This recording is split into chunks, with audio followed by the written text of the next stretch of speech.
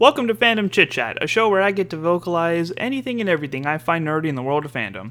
Today we're going to be sharing our thoughts on the Pokemon Let's Go Pikachu and Let's Go Eevee games. My guest co-host today is fellow Pokemon trainer Christian Hughes. Christian, how you doing today, buddy? I'm doing good, man. A little under the weather, but I'm doing pretty good. Well, I'm glad you could still join us today, despite being under the weather. It really means a lot. For those of you who do not know, me and Christian actually went to middle school together. Even back then, when we were 12 and 13, we were huge Pokemon nerds. And then just recently, I think last year or so, we reconnected on social media and Facebook and whatnot. And that passion and nerdiness is still very much alive. So it's really cool that we get to nerd out on this once more. Yeah, I'm super excited. So I want to take a moment to go over the history of these games because they have been out for a little over 20 years now. Yeah, a little over 20 years. So the first two games, Pokemon Red and Blue, came out in 1996. This is when there were only 150 Pokemon because I don't think Mew was in that game yet. I think it was a glitch. Yellow was the first game where a Pokemon could follow you, and that Pokemon was Pikachu. So Pikachu was with you, and you could go around and catch all the other starters in the wild, such as Charmander, Squirtle, Bulbasaur. And this was all the time where on the N64, the Pokemon Stadium game had this cartridge where you could put the game in there and play it on the TV. And that was probably the last time one of these Pokemon RPG games was actually on a TV. Everything else has just been available for Game Boy since then. Now, 2018, there are 7 generations of Pokemon. There are 809 Pokemon before Alolan variations and Mega Evolutions, which is definitely a big jump from the original 150. So we have a new game, or new set of games that came out, Pokemon Let's Go Pikachu and Let's Go Eevee. Christian has the Pikachu version, while I got the Eevee. So Christian, compared to the original game that came out in 96 and 98, what do you think of it overall?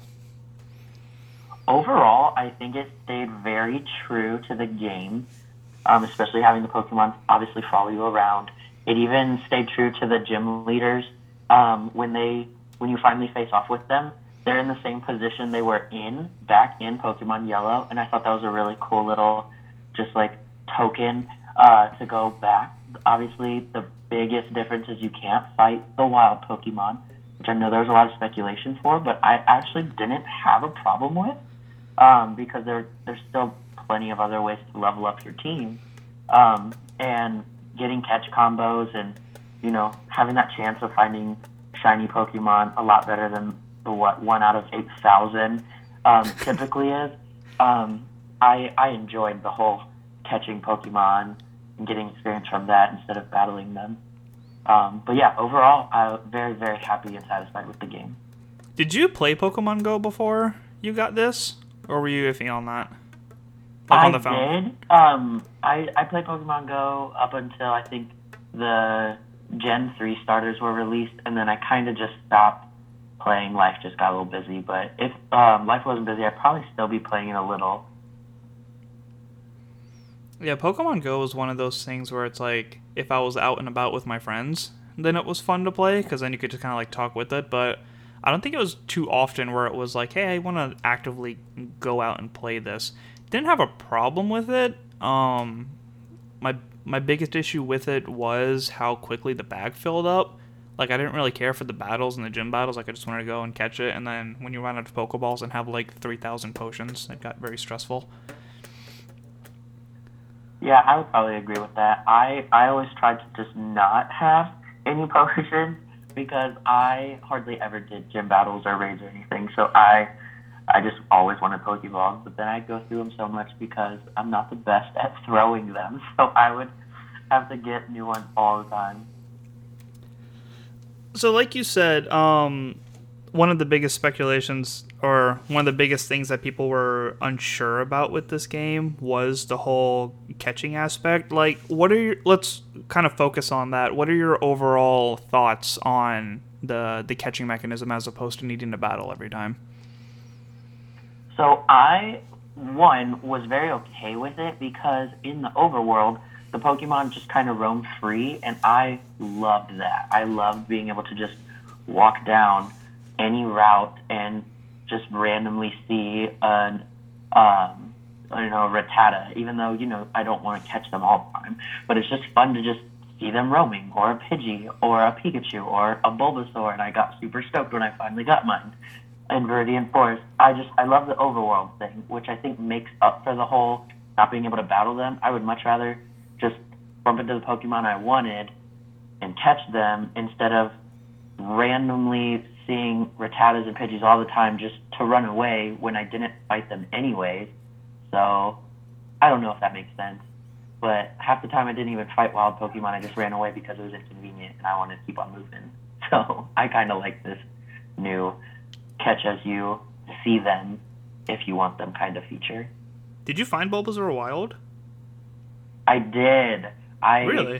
Did a catch combo with Pidgeys, and I think I just did 11 at the time, and then I used a lure, and then he popped up, I think, within 20 seconds.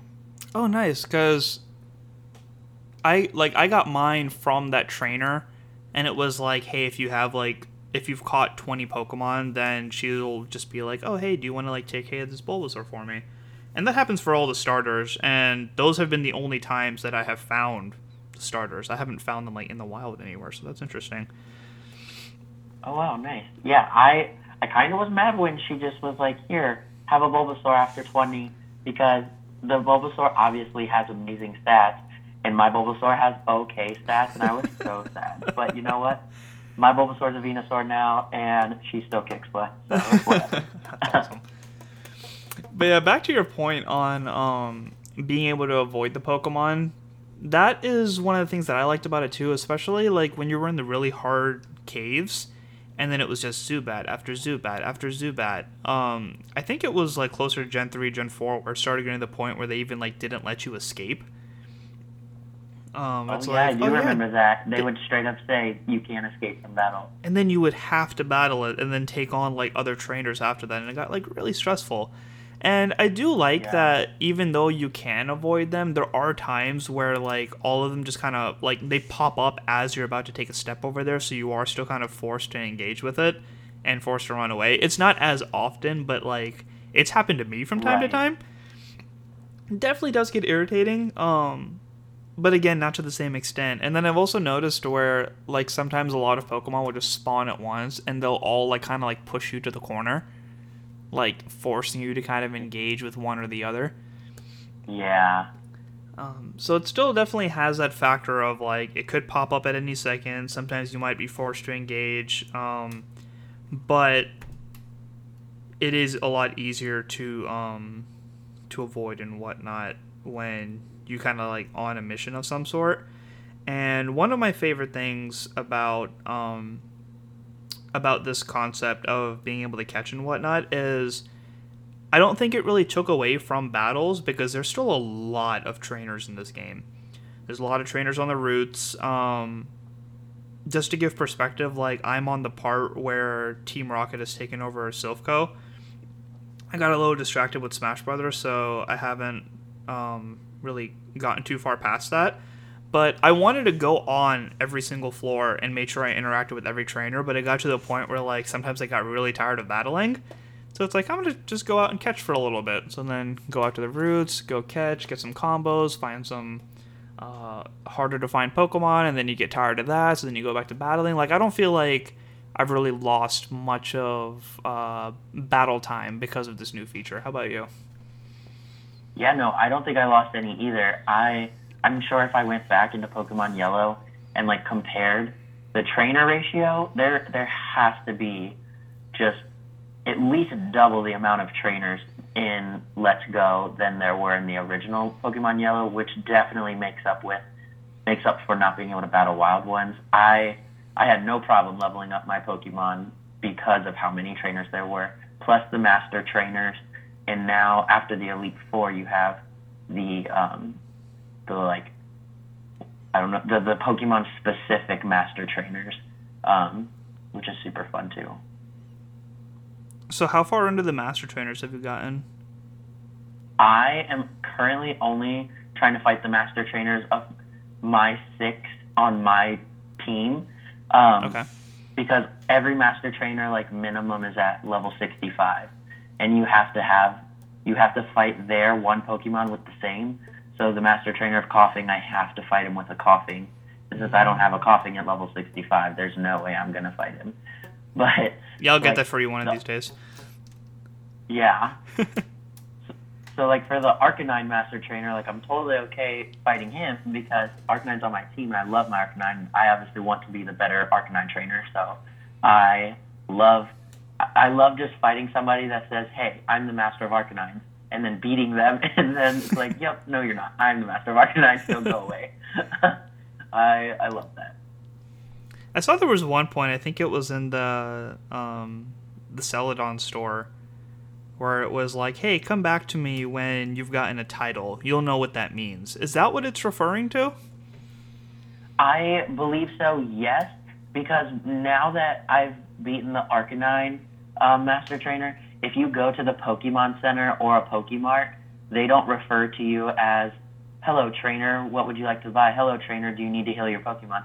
They say, hello, Master Trainer, what would you like to do today? And then every once in a while, because I've only beaten the Arcanine one, but every once in a while they'll say something like, hey, Master Trainer, heard you beat the Arcanine trainer. Congratulations. Also, what would you like to buy today? Or do you want to heal your Pokemon today? And so they kind of address you. I guess word travels far in Kanto, but they know, like, you're the trainer of Arcanines now, which is super cool. That is very prestigious. I know. It's funny. Oh, man, I can't wait to get to that point now. I just want to rush to the game just to, like, get a title. Oh my gosh, yeah, I'm not rushing to, like, get my Venusaur or Scyther title. I just kind of like having the Arcanine title right now, so it's just fun. Are you looking forward to a Metapod battle? No. Or oh just my gosh, constant no. hardens? I do not have a harden battle. It is going to drive me insane. Because if you have a Caterpie first, then you can at least use Tackle, right? That is true, yeah. But the thing is I'd have to level up my Metapod so hardcore because the Master Trainer straight up has a Metapod at level 65. That's and insane. I am not playing that harden tackle game. So, at least not yet. I'd want to have like a level 90 Metapod so I don't have to play the its defense is so high thing. It takes forever. This game doesn't have Everstones because there's nothing you can hold, right? Correct. Oh, so you have to be very conscious on making sure that your Pokemon don't evolve. Yes, tell me about it. Every time my Dragonair levels up, I get so scared because I'm not about to have my shiny Dragonair become a green Dragonite. So you had a pretty fun experience with catching that dragon, the Dragonair. Do you wanna share that story real quick? I totally can. It was in the time it was very like depressing, but it was so worth it. Over like now I do work 2 jobs, so it's not like I played these games for hours out upon hours, but over the course of 4 days, I just was on that route, on that little river by the power plant, just catch comboing Dratini's as best as I could. Dratini, even when you throw an Ultra Ball, it still has a yellow ring around it, and then when you give it Raspberry, it's still yellow, which doesn't guarantee it a catch like a green ring does, which always was super stressful, but I was able to catch at least 100 Dratinis, send them to Professor Oak, and then after you catch 100 of the same Pokemon, the whatever ring it is, it goes down a color. So I thankfully was able to send 100 Dratinis to Professor Oak, got down to a green ring when I catch Dratinis, which helped tremendously get catch combos, because I didn't get a catch combo of 100 when I caught Dratini. I probably got catch combos up to like the 20s, and I did that about 5 times and then sent them all over. But after I got the green ring, I was able to get my 31 Dratinis and bring my shiny chances down to, I think, 1 in 355, something like that. Good Lord. And then, yeah, it's still a lot, but it's way better than the 8,000, 1 out of 8,000 that it is currently.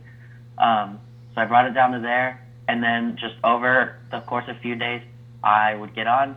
I would just wait on that route, keep using lures, waiting and praying for it to finally show up, and it did, and it was the best day of my life. I screenshotted on my Switch so many times because I was like, this isn't real, and it was, and I have it, and she's a beautiful pink Dragonair now with these orange jewels, and it's amazing, and her stats are fantastic.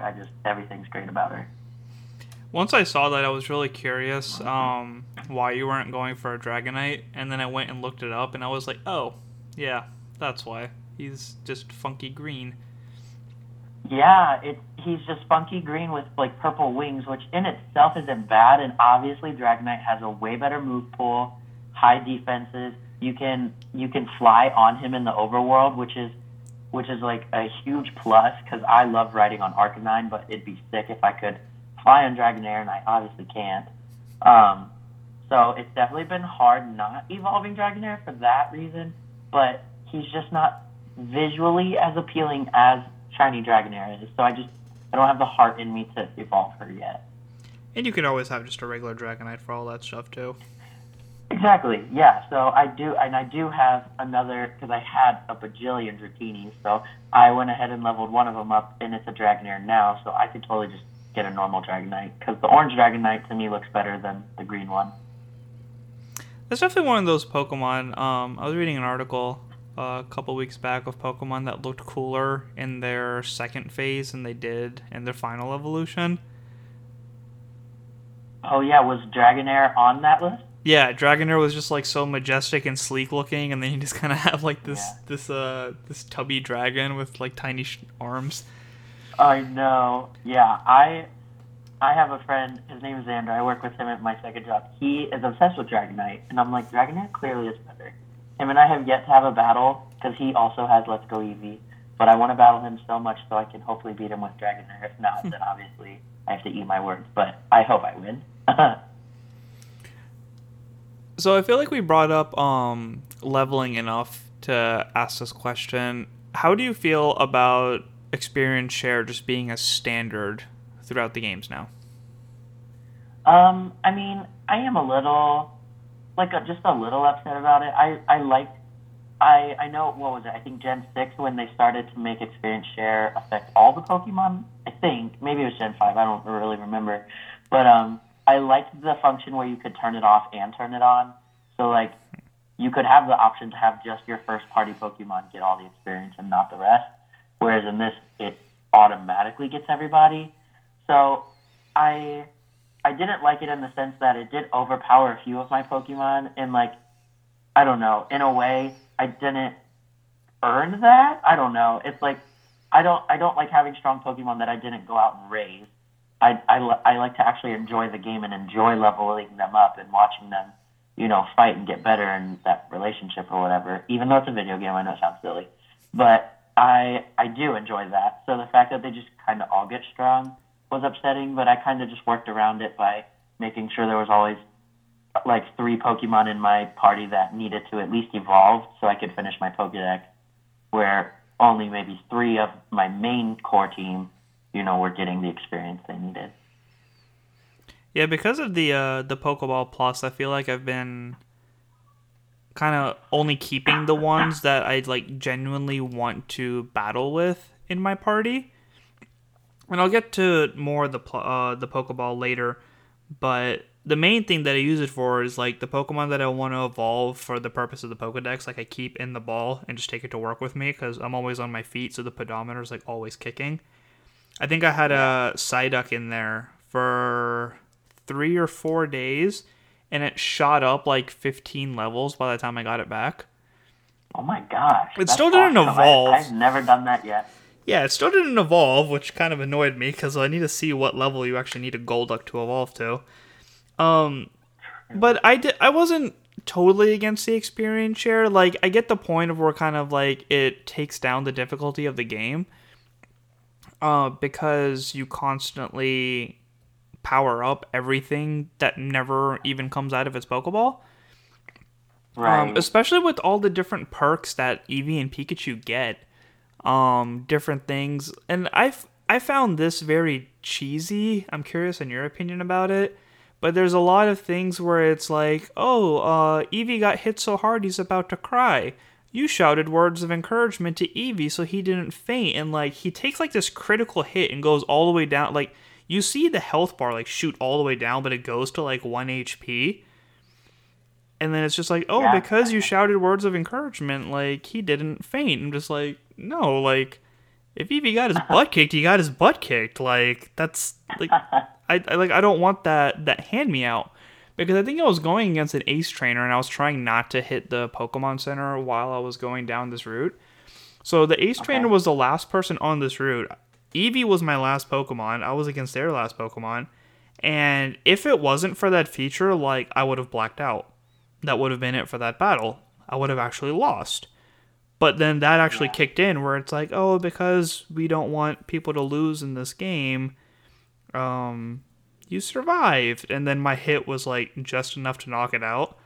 So it was a really stressful like moment just being in that part of the game because I was actually about to lose at a Pokemon game.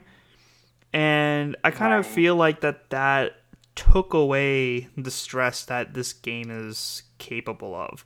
I want to say it was the 4th generation Diamond and Pearl where some of the routes, especially towards the end of the game, actually got really hard because of that arena trap or like, hey, you can't run away, you have to battle. And then it was just ace trainer after ace trainer with no Pokemon Center nearby and the maps were super complicated.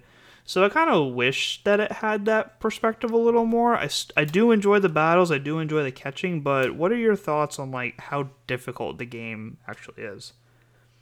Yeah, no, I would agree. That definitely is a handicap I came across too, where except in my case, I have my Kadabra. He was fighting, I'm pretty sure a Muck, got poisoned, but then it said something along the lines of Kadabra loved you so much, like he got rid of the poison. Yeah, And yeah, I've gotten that. Yeah, and in my mind I was like, how do you love someone so much you're not dying of poison? It doesn't work that way. So like that did upset me in a way, and like you said, obviously like because of that, I was able to win fairly easily. And it's like, no, I want to be a Pokemon master, which means I need to struggle. I need to know what it's like to lose, so I know where I can get better. I don't need my Pokemon to just like cry or love me every time things get rough so that I win. On top of the experience share, it's like I need some sort of challenge here. So I definitely agree with that. I by no means don't want to say the game wasn't challenging. I mean, it definitely had its challenging moments, but it also, I think you had to make it challenging. Yeah. I don't think, like, if you just picked up Let's Go Pikachu, Let's Go Eevee from the store, obviously you're going to have lots of fun, but it is not going to be challenging right from the get-go. I mean, before every gym you possibly fight, you conveniently have access to a TM that beats that gym leader. So like we had access to Brick Break, which typically in every other game you don't get Brick Break till like after the 8th gym. But we had Brick Break super early on so we could beat Brock. You had Thunderbolt early on so you could beat Misty, and all the way on. It's like they obviously wanted you to win, and they did everything they possibly could to make you win. But if you face Erica with only water types or only rock types, obviously it's going to be very challenging. Mm-hmm. So I just, instead of sitting there complaining like, this is too easy, this is a dumb game, blah, blah, blah, I instead just made it hard and made it challenging, which made it a lot more fun and enjoyable. Yeah. So, I mean, I know there's obviously people that don't want to, like, have to put in effort to make something challenging. A game should just be challenging or whatever their opinions are. I'm just saying my opinion was I enjoyed making the game what it was. And if that was even a subtle goal they had, they succeeded because I definitely was able to make it challenging. So going on your point, this actually reminded me when you said about the poison being cured. That's another crutch that was very stressful in the old games that they got rid of.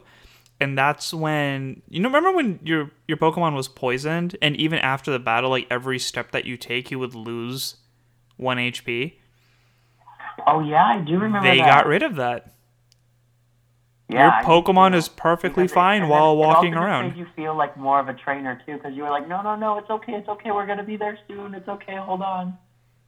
Yeah, and especially like if it was your last Pokemon or if Oh it my was gosh, like your yeah. own, like if you're going through Rock Cave and only have like one water type and the rest are electric and your one water type gets poisoned, then you have the stress of like needing to get out of there and still have to deal with Pokemon assaulting you and have to deal with other trainers. Like that was one thing I didn't feel like they needed to get rid of.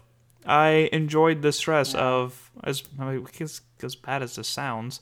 I enjoyed the stress of my Pokemon being poisoned. I mean, that definitely sounds a little bad, but I kind of understand it because, I mean, obviously it's a game, but as somebody that is playing the game, it makes Pokemon feel just a little more real when they get poisoned and you have to get them healed as soon as possible because they're actually like slowly passing out, and it's like I have to be a good trainer and take care of you. Like I have to get you help instead of you just saying I don't want to be poisoned because I love you. Like it doesn't work that way. Yeah, especially with how invested the two of us, and definitely a lot of other fans are, where they constantly like think about these things and wonder about them, and put a lot more investment into what's going on. Yeah. So I'm actually only on the third gym now that I think about it. So I don't even know what, because I remember reading before the game came out that the game was going to be like a lot more difficult after the third gym. So I'm wondering if that's the case. But you've actually I beaten mean, it. I can say it definitely gets a little more challenging just because obviously you're going through Rock Cave, but you're also coming upon Lavender Town, Hmm. where you can't technically beat Ghost Pokemon really unless you have a Pokemon that knows Bite, because I mean, well, and I guess Alakazam technically can, because isn't Ghastly technically Ghost slash Poison? Yes. Okay, well then, yeah, I guess if you have a I Psychic type, you can win against it. But there's so many Hex Maniacs in the Pokemon Tower, it's ridiculous, and they were very strong. I didn't even beat them all when I went through it the first time. I had to come back and beat them some more later. Yeah, I think I had to go in and out a couple of times, and then on like one of the topmost floors there was a healing circle.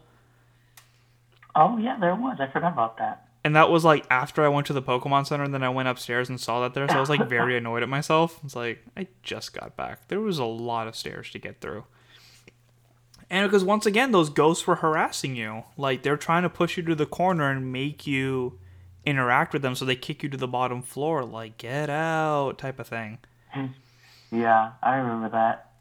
And I looked it up, so just to confirm, yes, Ghastly is Ghost and Poison. And I think I was Oh, using my Kadabra or my Alakazam, I can't remember which one it was at the time, throughout the whole thing. I know my Blastoise knew Bite, and Eevee knew one of those silly named dark moves. I think it's called Batty Bad. oh, okay. That's another childish thing that kind of like bothered me with the game. Like I know they're trying to keep this game like really open so that you can have old fans and new people get into it, but where did they come up with those names? Those Eevee exclusive and Pikachu exclusive names. Yeah, that's a fair point. I I'm not gonna lie. I am. Some people can say I'm a bad Pokemon trainer, but even though I have Let's Go Pikachu, I don't think I really ever used Pikachu because when I think I got to Celadon City and the guy that teaches you how to fly with the balloons, Pikachu all of a sudden could learn this move called like Pika Drop, where Pikachu, I guess, can just get inside of this little mechanism that lets you fly with balloons, and he falls on you. So by gravity, an electric mouse is falling on you, but for some reason it was considered a flying type move that dealt 80 damage out of 10. And I was like, if a little mouse falls on me, I don't think it's going to hurt that bad. And I don't think it should be a flying type move. So I just was like, nope, this is dumb. I can't do this. I'm looking at the names of these moves right now. So Pikachu's exclusive moves are Zippy Zap, Splishy Splash, Floaty Tail, and Pika Papow. Floaty Tail, that was the one. Well, and Splishy Splash.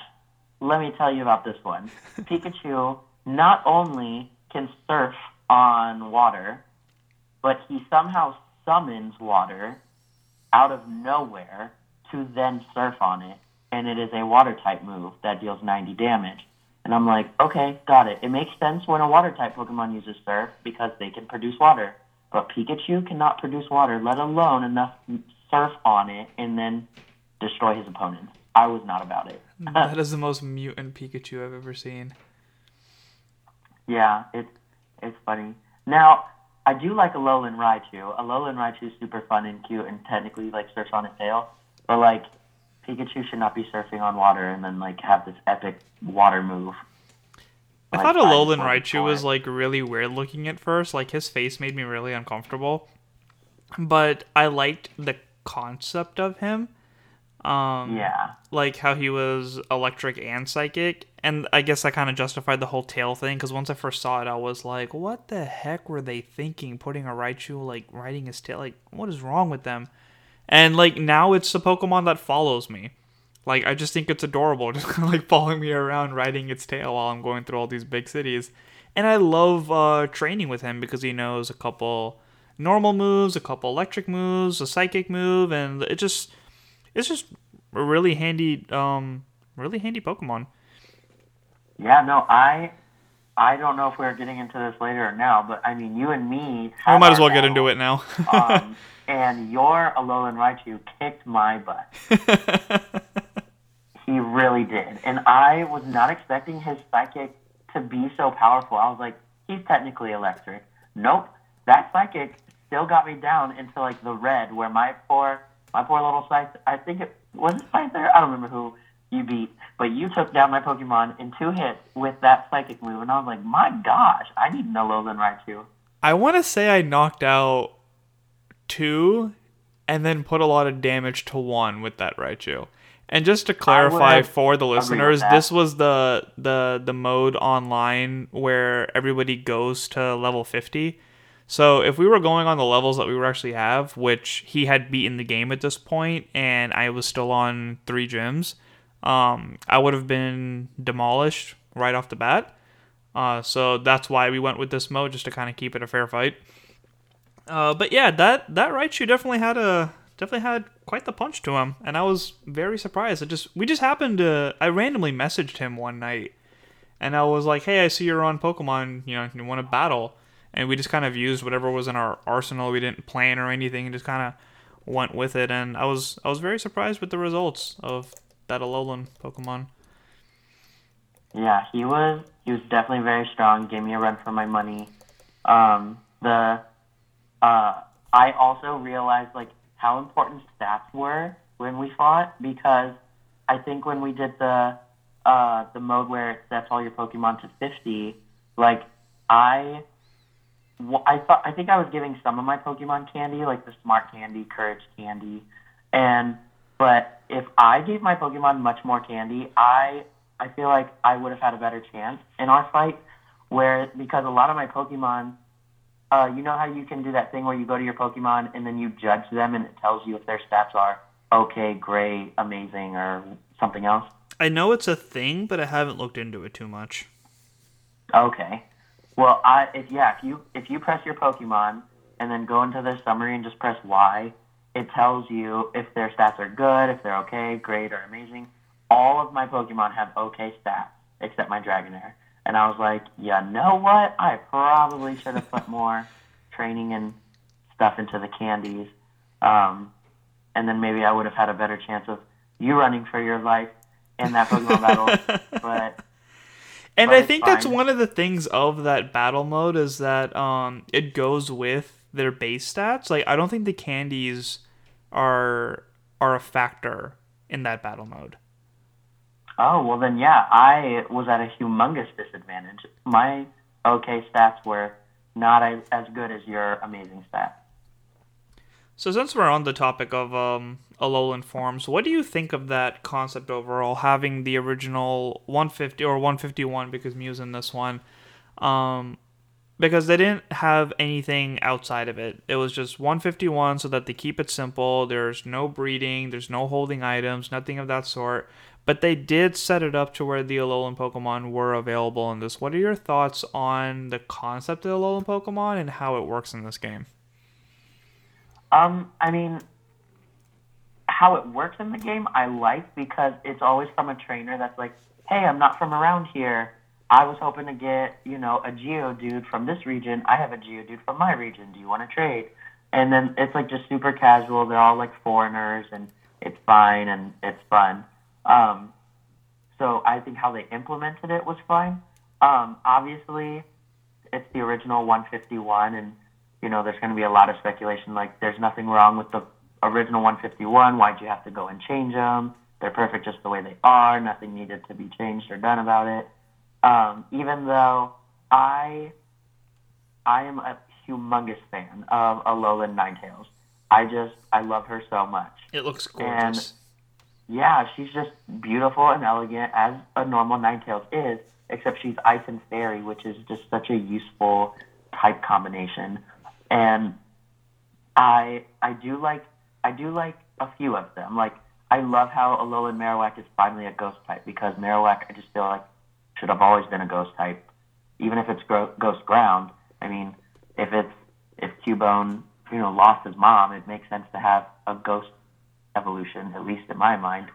But then there's more dumb ones than good ones, in my opinion. I Yeah, I'm I looking at think I these like pictures as you're saying yeah. that, and this Diglett and Dugtrio is just driving me nuts. Oh my gosh, I can't believe their hair from the Beach Boys is supposed to be whiskers. And I was like, those are not whiskers. It is a horrible toupee, Oh, have you and seen Dugtrio? somebody needs to get fired. Have you seen Dugtrio? Yes, it's awful. Oh man, looking at it just cracks me up. Did you play Sun and Moon? I did play Sun and Moon, yes. That was when the Alolans were introduced, correct? Correct. All right, so I never played either of those, and I Okay. did want to get into it. I think the only reason I bought my DS was because I found it on Craigslist for $80, and it was when the oh man, what were they called? Omega Ruby and Alpha Sapphire? Was that the order? Yeah, yeah, yeah. Yeah. So I got it because those came out. Because my favorite priority for Pokemon was the first generation through the third. So everything in Okay. those I loved. I had bought Diamond and Pearl just because I wanted the new Pokemon game, but then everything Black and White and Sun and Moon just kind of that was to the point where it's like, okay, this is a lot. Like this is a lot to process, this is a lot to keep up with. So when I Right. heard that Sun and Moon came out and that they were bringing in a lot of the original 150, I was like, okay, cool. And then I heard about these Alolan forms, and I was like, back to what you said before on why would you change it? Like they were good. And then I thought back on it a little more, and I think it was starting third generation where a lot of the Pokemon, and I mean a lot of the Pokemon, had multiple types, including the starters. Like once they got to their second or third evolution, like Torchic, once it got to a Blaziken, you knew it was going to be a fighting type along with the fire. So it made sense that this was a very subtle way of putting that multiple form without changing the original Pokemon too much, and then just keeping it as a different region. Because if they had just said oh, Ninetales isn't Ninetales anymore, it's going to be it's just magically these two types now. Because with these original 150, it's it made sense for it to be the one type because there wasn't too many things to go around, so you just battle to what your advantage is. But now Pokemon is to the point where unless you have something third generation or above, you probably wouldn't win because you have to stick with one attribute. So after kind of looking into that a lot more, like I like it a lot more. Like you said, Raichu is a total badass. I love him being electric and psychic. It helps planning the party a lot better too, because you can have a variety of types within your party and still be sticking to 6 Pokemon. So I can have electric and a psychic, and then my Charizard can be a flying and a fire, and then with an evolution it can be a dragon. No, absolutely. The dual typing helps so much on making a very well-balanced team instead of having to have just a single water, a single fire, and maybe not having Pokemon with exceptional move pools. But if they're already dual typed in a very convenient dual type, yeah, it helped tremendously. And some of them actually look a lot better than the others. Like, I'm trying to look through them right now. Like, Geodude and his evolutions don't look too bad. I don't get why Golem has a mustache. Muck is very trippy looking because he's like 4 different colors and has these creepy rocks. But Muck is always meant to be creepy anyway, so I guess it works. I've already made my case under Trio. He looks ridiculous. Raticate always cracks me up. He looks like he's eating a buffet for the first time. Like, his cheeks are just stuffed. You could talk about Alolan Persian. It looks like he got stung by a Beedrill too many times. Yeah, Meowth is just way too sassy for my taste too. Like, he's a little too fat. And in this game, Meowth actually walks on 4 legs, except for the Team Rocket Meowth.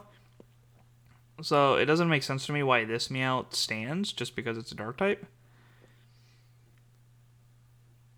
Yeah, I didn't get that either. Have you read the description for this? I'm just not looking at it. For Meowth? Yeah.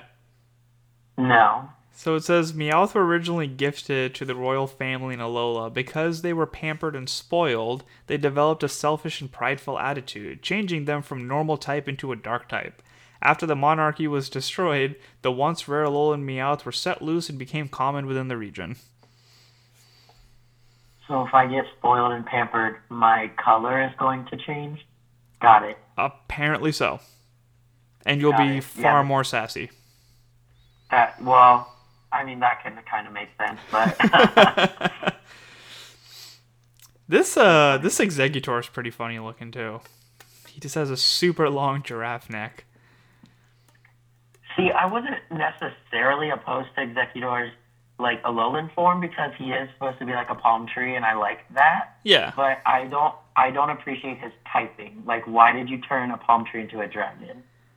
But their dragon types have always been the weirdest thing. Like, the things that look like dragons aren't ever dragons. I think that's a problem that Pokemon have just kind of had. Like, how is Charizard not a dragon? Like, you had to make up Mega Evolution just to make him a dragon. Yeah, that's true. I'm trying to look these up just to kind of get, like, a better example of these. Like, what's, I'm drawing a blank right now. I remember the base form was, like, Swablu. It was, like... Oh, yeah, the Cloud Bird. Yeah, he looked like he had, like, cotton ball as wings. Yep, it does. Oh, man, what was his evolution called? Altaria. Altaria, yeah. So stuff like that. Like, how do you justify that being a dragon? And Charizard not being one.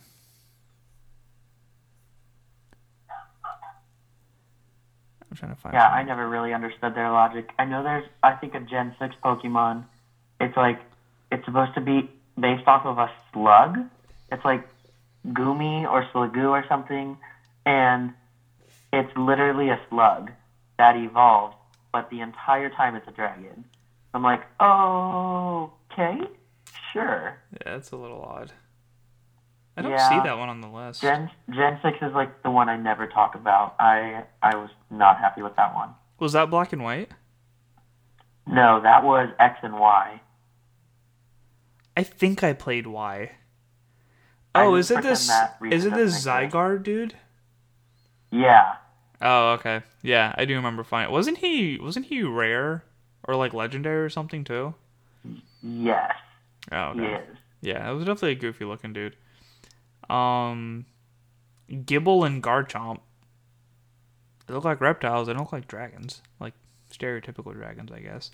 Latios and Latias are Yeah. dragons. Yeah, they just look like airplanes. Yeah, I don't like their Mega Evolutions. Me either. Some of them don't need megas. They're just fine the way they are. I don't get why Charizard has 2 Mega Evolutions. Like, I love the black Charizard with the blue flame. The only thing is, like, the flame on the side of his mouth is, like, part of his look. I wasn't digging that. But aside from that, like, Mega Charizard X is awesome. I'm just mad Venusaur and Blastoise didn't get 2 megas. Like, I can't believe Charizard is so loved that he had to get 2. That's unnecessary. I don't think it's just out of love. I think, like, a lot of people in that board meeting were just, like, arguing, and just to shut them up, they were like, you know what, we're just going to give him 2. I mean, yeah, that probably happened. Because it's still, like, the Y evolution is still flying and fire, while the X goes to fire and dragon. Yeah. And that is the only time you see Charizard as a dragon type, which makes no sense. So this is totally random-ish, but, like, how does Mewtwo not only have 2 Mega Evolutions with these Mega Stones that supposedly came from a meteorite, if Gen 6 explained it correctly, but the Pokemon Mewtwo was made from, does not. So how did the universe know Mewtwo was going to be made, and then somehow these rocks would turn it into 2 different things? That's never made sense to me. Oh, that's quite the plot hole. I'm probably the only person that thinks that, but I never understood that. Yeah. Yeah, I got nothing for that. Sorry, that was, I guess, mostly me venting or ranting. You don't have to, like, solve all my Pokemon problems. Huh. That's an interesting point. Maybe we'll get some comments later. Somebody who can get a better answer for that.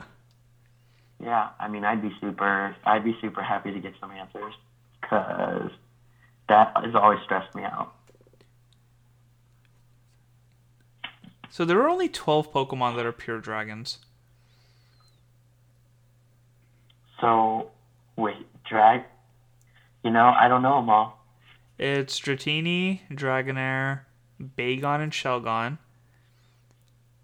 And I've never even heard of the rest of these. Axew, Fracture, Haxorus, Druddigon, Goomy, Sliggoo, Goodra, and Jangmo-O.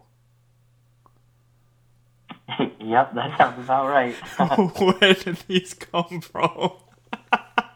Oh my gosh, I know. This is why I couldn't go past 3. This is so ridiculous. I know. It's crazy. Bagon, Shelgon, and Salamence are cool. Yeah, no, I have nothing wrong with Gen 3. Gen 3, Yeah. I love. Gen 3 was After awesome. that, it just got weird. Gen 4 had its moments. True. Gen 4 did have its moments. I'm a big fan of Gallade. I'm super glad Ralts and Curlia got a male evolution, because whenever I played my Ruby and Sapphire and got a male Gardevoir, I was so confused. So Could you I'm give him definitely glad a Gen 4 tuxedo or made something? Does it have a different evolution, or does it have a Mega Evolution now? Nope, yep. Gallade and Gardevoir both have a Mega Evolution. Okay, so it was 2 different forms. Yep. Interesting. Alright, so I think we unintentionally covered a lot of these topics. We took care of Alolan, we took care of shiny Pokemon.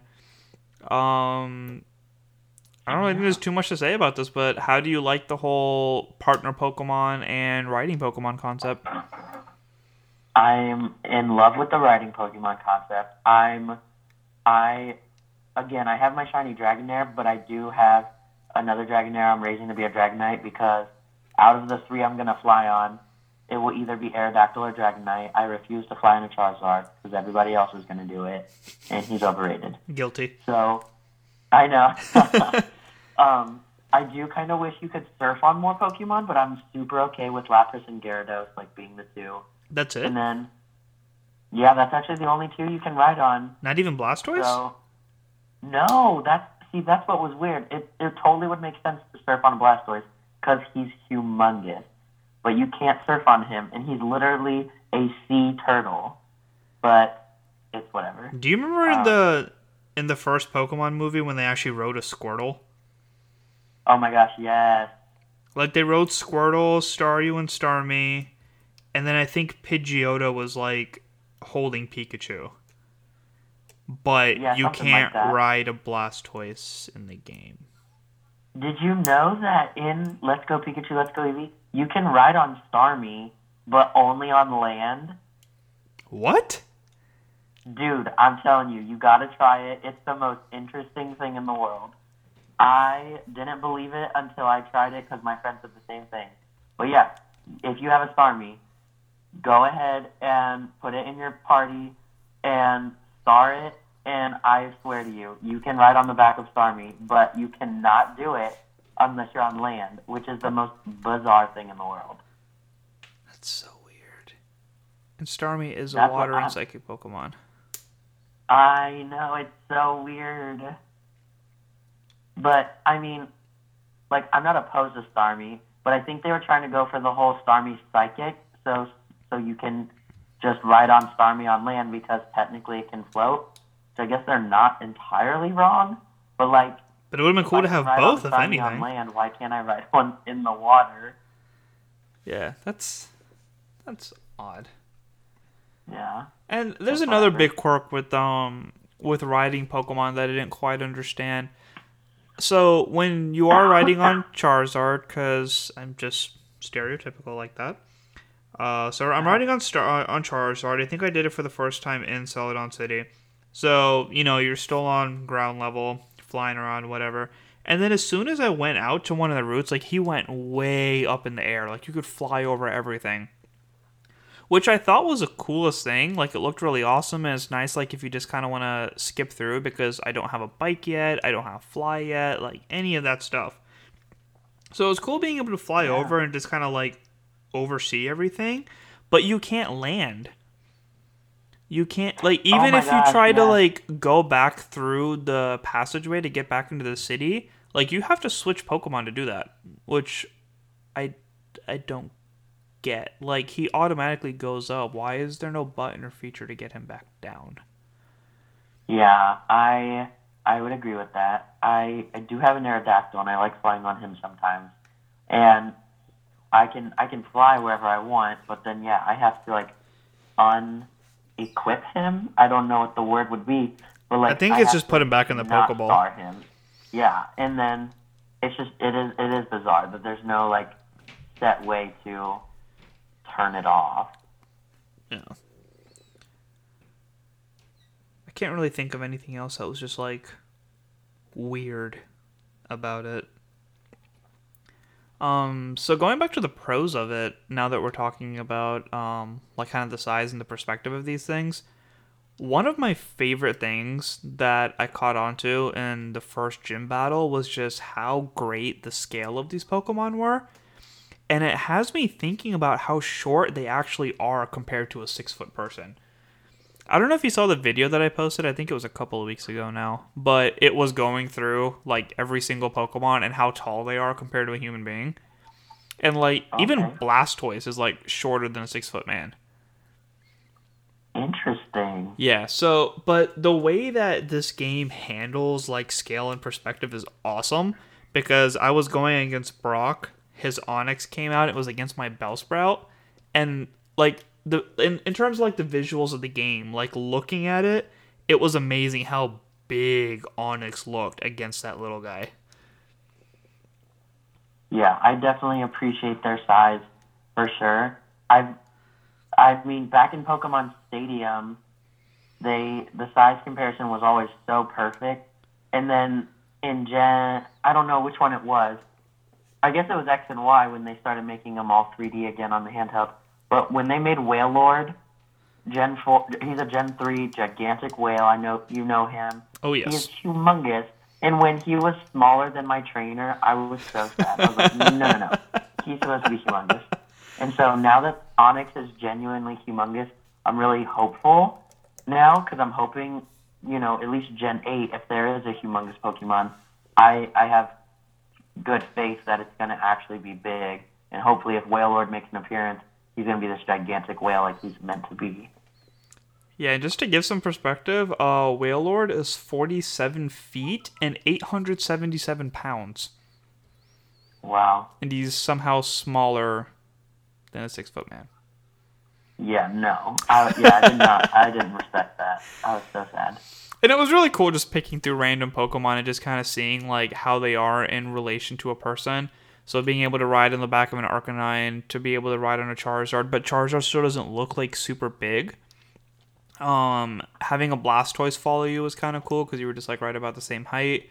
I'm still getting over the fact that Venusaur hops, not walks on 4 legs. Wasn't anticipating him being a frog like that. They made him very frog-like. Just, yeah, that definitely blew everyone's minds 20 years later. Yeah. Riding on the head of an Onix was really cool. Kangaskhan is adorable because you sit on his shoulder while Eevee or Pikachu sits on the pouch with the baby. Oh my gosh, yes. It is so cute. I was not expecting that, and it's so awesome. Can you ride a Ninetales? Have you tried that? I have not. Have you? I haven't tried it yet, but I'm curious. I don't think you can ride it. No? Do you think it's too small? Probably. I mean, his back does look kind of flimsy. Like, all the weight is in his tails more than anything. Oh. I mean, I guess, yeah. I think of Ninetales, and I immediately think of the tails. But I guess if you take away its tails, it probably is just like a... Just a fox. Like a pup. Yeah, like a fox-sized animal. Huh. That's something I'm probably going to look at as soon as we're done here. The visuals in this game are definitely incredible. It definitely brings like the imagination that you had as a 5-year-old to life. They did a fantastic job on that. It looks great whether you're playing on the console or on the TV. Absolutely. Just major props to Switch for that. This game was the reason that I bought a Switch. But as good as the visuals were, it still bothers me that they have the sounds of the Pokemon for Pikachu and Eevee, but they still have the weird sounds for everything else. Yeah, that is a little bothersome. I just kind of wish they didn't make Eevee and Pikachu so special. Like, obviously they're the version, they're on the face of the game, but like, just let Pikachu and Eevee have a normal cry like everyone else. They don't need to be the only two that talk. Yeah. And it's not like they only have like 2 sounds for everything else too, because I've been carrying them in the Pokeball. So it's like even for something as simple as Psyduck, for him to have like something a little more explosive for when he gets hit, and then just a simple one, just how he typically sounds. Like, I don't see why that would be a big issue. Maybe if their Generation 8 is like really big and they just kind of want to kind of like dumb that down so that they can leave space for other things. That's the only reason I can see that would justify it. But overall, it's just kind of like, we know these Pokemon make different sounds because we've seen the TV shows. So Right. Why can't we have that if you're only sticking with the 150 Pokemon? 151. Yeah, no, I agree with that. From what I can tell, I think I've been using the Pokeball Plus a little more than you, but how do you like it? Is it worth getting? I do like the Yeah, no, it works. Perfect. I do enjoy it a lot. I usually use it when I'm actually playing the game on my home console versus like when I'm out. Because sometimes I just forget to put a Pokemon in it.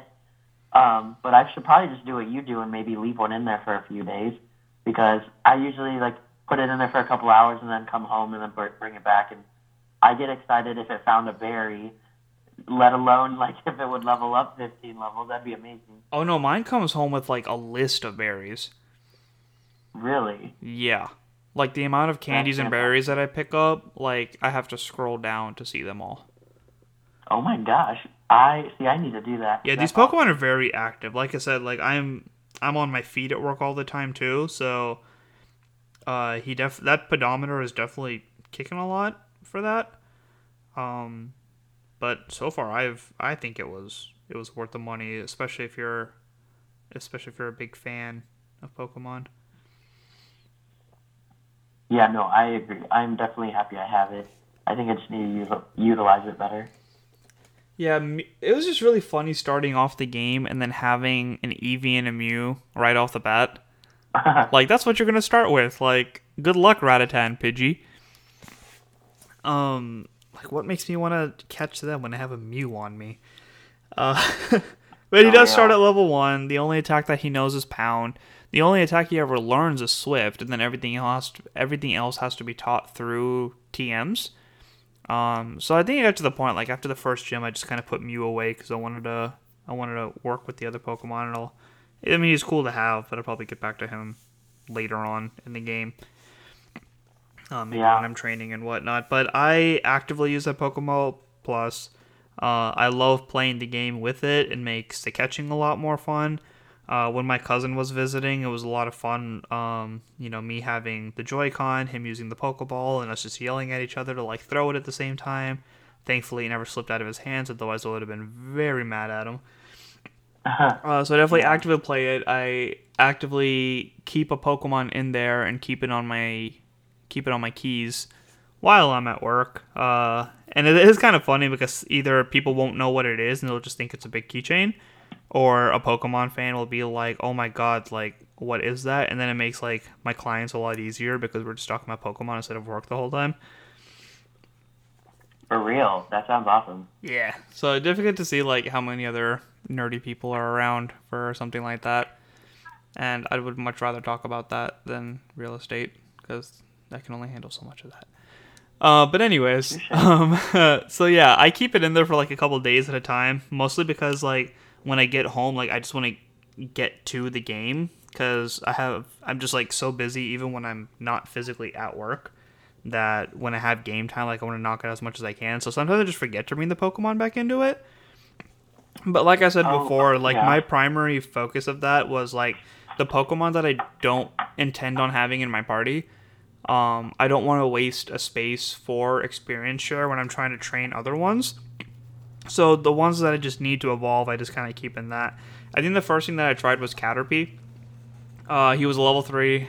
We went out to the mall on Black Friday, walking around, came back, and he went up to, like, level 12, I want to say. Oh, wow. 12 or 13, so just from taking him to the mall and coming back, like, I had a Butterfree at that point. So that metamorphosis definitely went by very quick. So stuff like that, like being able to control the game, being able to take the Pokemon with you, if you're nerdy enough to show it off like that, and then getting a Mew right off the bat, I thought it was worth the extra money. I want to say it was, what, $30? Yeah, 30, 40, something like that. Yeah, so if you're a big enough fan, definitely think it's worth it. Really fun to play around with. And hopefully you'll play around with it a little more. We already talked about battling online. That was fun. Because I think we called each other, like, in the middle of the battle just so we could, like, talk crap while it was going on. Definitely need to do that again. That was fun. I need to find time next week to do that. So the online was I'm fun. super down. I need to start doing some double battles. I need more of my friends to, like, get these games so that we can get into it. Oh man, yeah. I haven't double battled, I feel like, since Gen 3. So, one of the big things, we should be wrapping this up pretty soon. One of the big things was talking about, there was a lot of, this game was very split up when it was announced on the fans of people who were just enjoying the classic games and the direction that they were going with that, and the people who were open to this change. Have you had any conversations with anybody regarding, like, oh, I wasn't going to get the game because I don't know if this is going to be good? Have you, like, convinced anybody that was really against the game changes that it was actually worth looking into? So I haven't successfully convinced anybody to get it. I do have a coworker. I've been trying to get him to get the game because he's hardcore. Like, no, I miss the whole like held items and abilities and fighting wild Pokemon. And I'm like, it's really like the games hasn't changed that much. I mean, except ground moves affect coughing because he doesn't levitate now. But other than that, nothing's really changed. Like in the long run. So he did come over, and he didn't come over. I brought mine to him, but he did play it, and he did admit he had fun, but I don't think he's gonna buy it. So, which made me sad. So it was fun, but it wasn't $60 fun. I guess, yeah. I was like, well, then I'll just buy it for you. It's awesome. So I'm gonna talk about. Yeah, I had the same case with people where just like they weren't convinced enough to actually go out and buy it. And also because Smash Brothers was so close, like everyone's attention was more towards that. I personally think that if you're a Pokemon fan and you have a Switch, it's worth getting. I'm just the type that I don't like rushing through games. I like savoring as much as possible, which is why Christian is already an Arcanine Master and I still only have 3 gym badges. Definitely more capable of rushing through it, but it's just out of preference.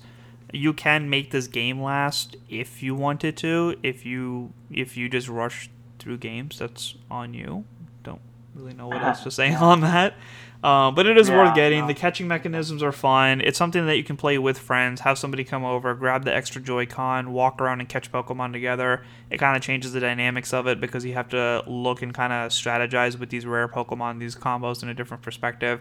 Especially if your friend is running into like these lamer wild ones when you're trying to get a catch combo with something a little more precious. So the team dynamic of that definitely adds a fun spin to the game. Yeah, I agree 100%. All right, so last point that I want to get your perspective on is, from my understanding and from various news sources, there is another game that is supposed to be coming out late 2019. And this was supposed to be like an introduction to this new gaming style and the new direction that the Pokemon games are heading in. What do you think is going to be coming out of this Generation 8 2019 game? So, I definitely think that it's going to be similar to X and Y, or not X and Y, sorry, Sun and Moon. You're going to have a full-bodied trainer that you could hopefully customize, because customizing since Gen 6 and Gen 7 has been super popular. And although the Pokemon for those generations I wasn't a fan of, the whole customizing your trainer to actually make it look like you made me very happy. So I think they'll bring that back, but on a home console, which will look amazing. Yeah. And I'm assuming Pokemon are still going to follow you, because if you look up YouTube, on YouTube, you can find all 809 Pokemon. You can find all their sprites doing a walking and running motion, and like people don't know why that's been released, or maybe someone just has no life and did it, but I doubt it. I think it was somehow found.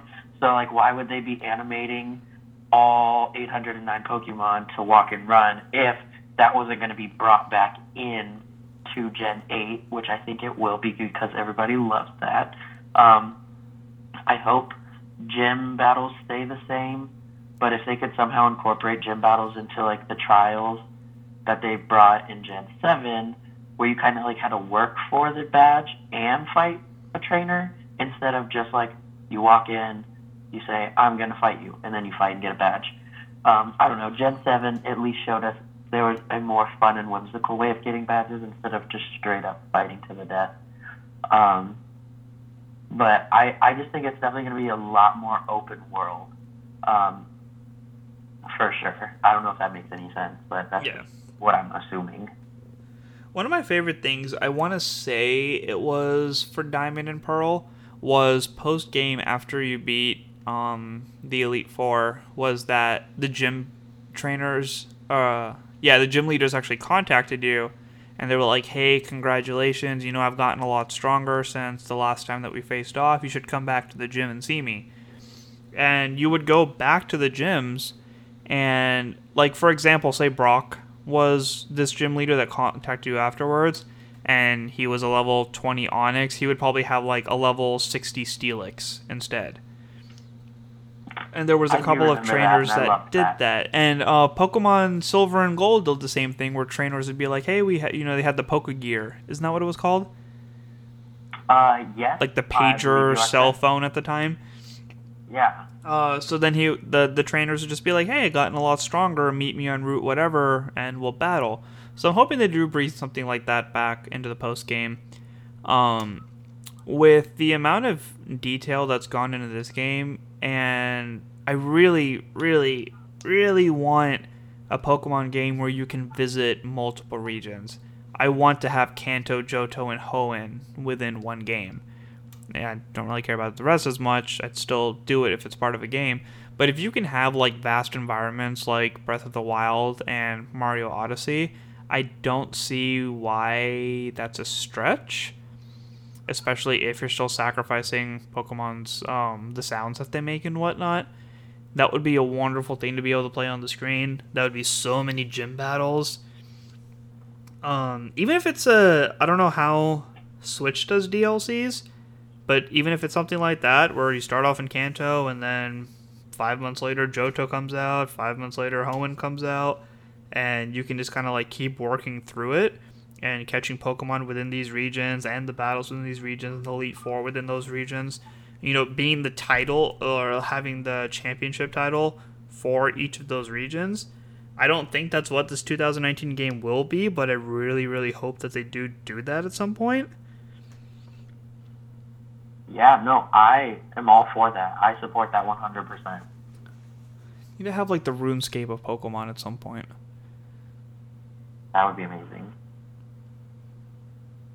All right. Well, are there any other points or comments that you want to make about either of these two games or just Pokemon in general? No, I think I tackled everything I wanted to talk about. Yep, I think I'm good on this for too. So this is the first time that either of us are doing a podcast. Hopefully we'll have Christian back for various topics in the near future. Definitely going to be covering a lot of stuff related to Marvel, DC, Star Wars, other anime that be coming up, movie trailers, things of that sort. So super excited to be doing this. So y'all's reviews and feedback would mean the world to me. Christian, thank you for your time. Appreciate you being on the show. Hey, no problem. Thanks for having me. And the rest of you will be hearing from me soon. Thanks, and have a good day.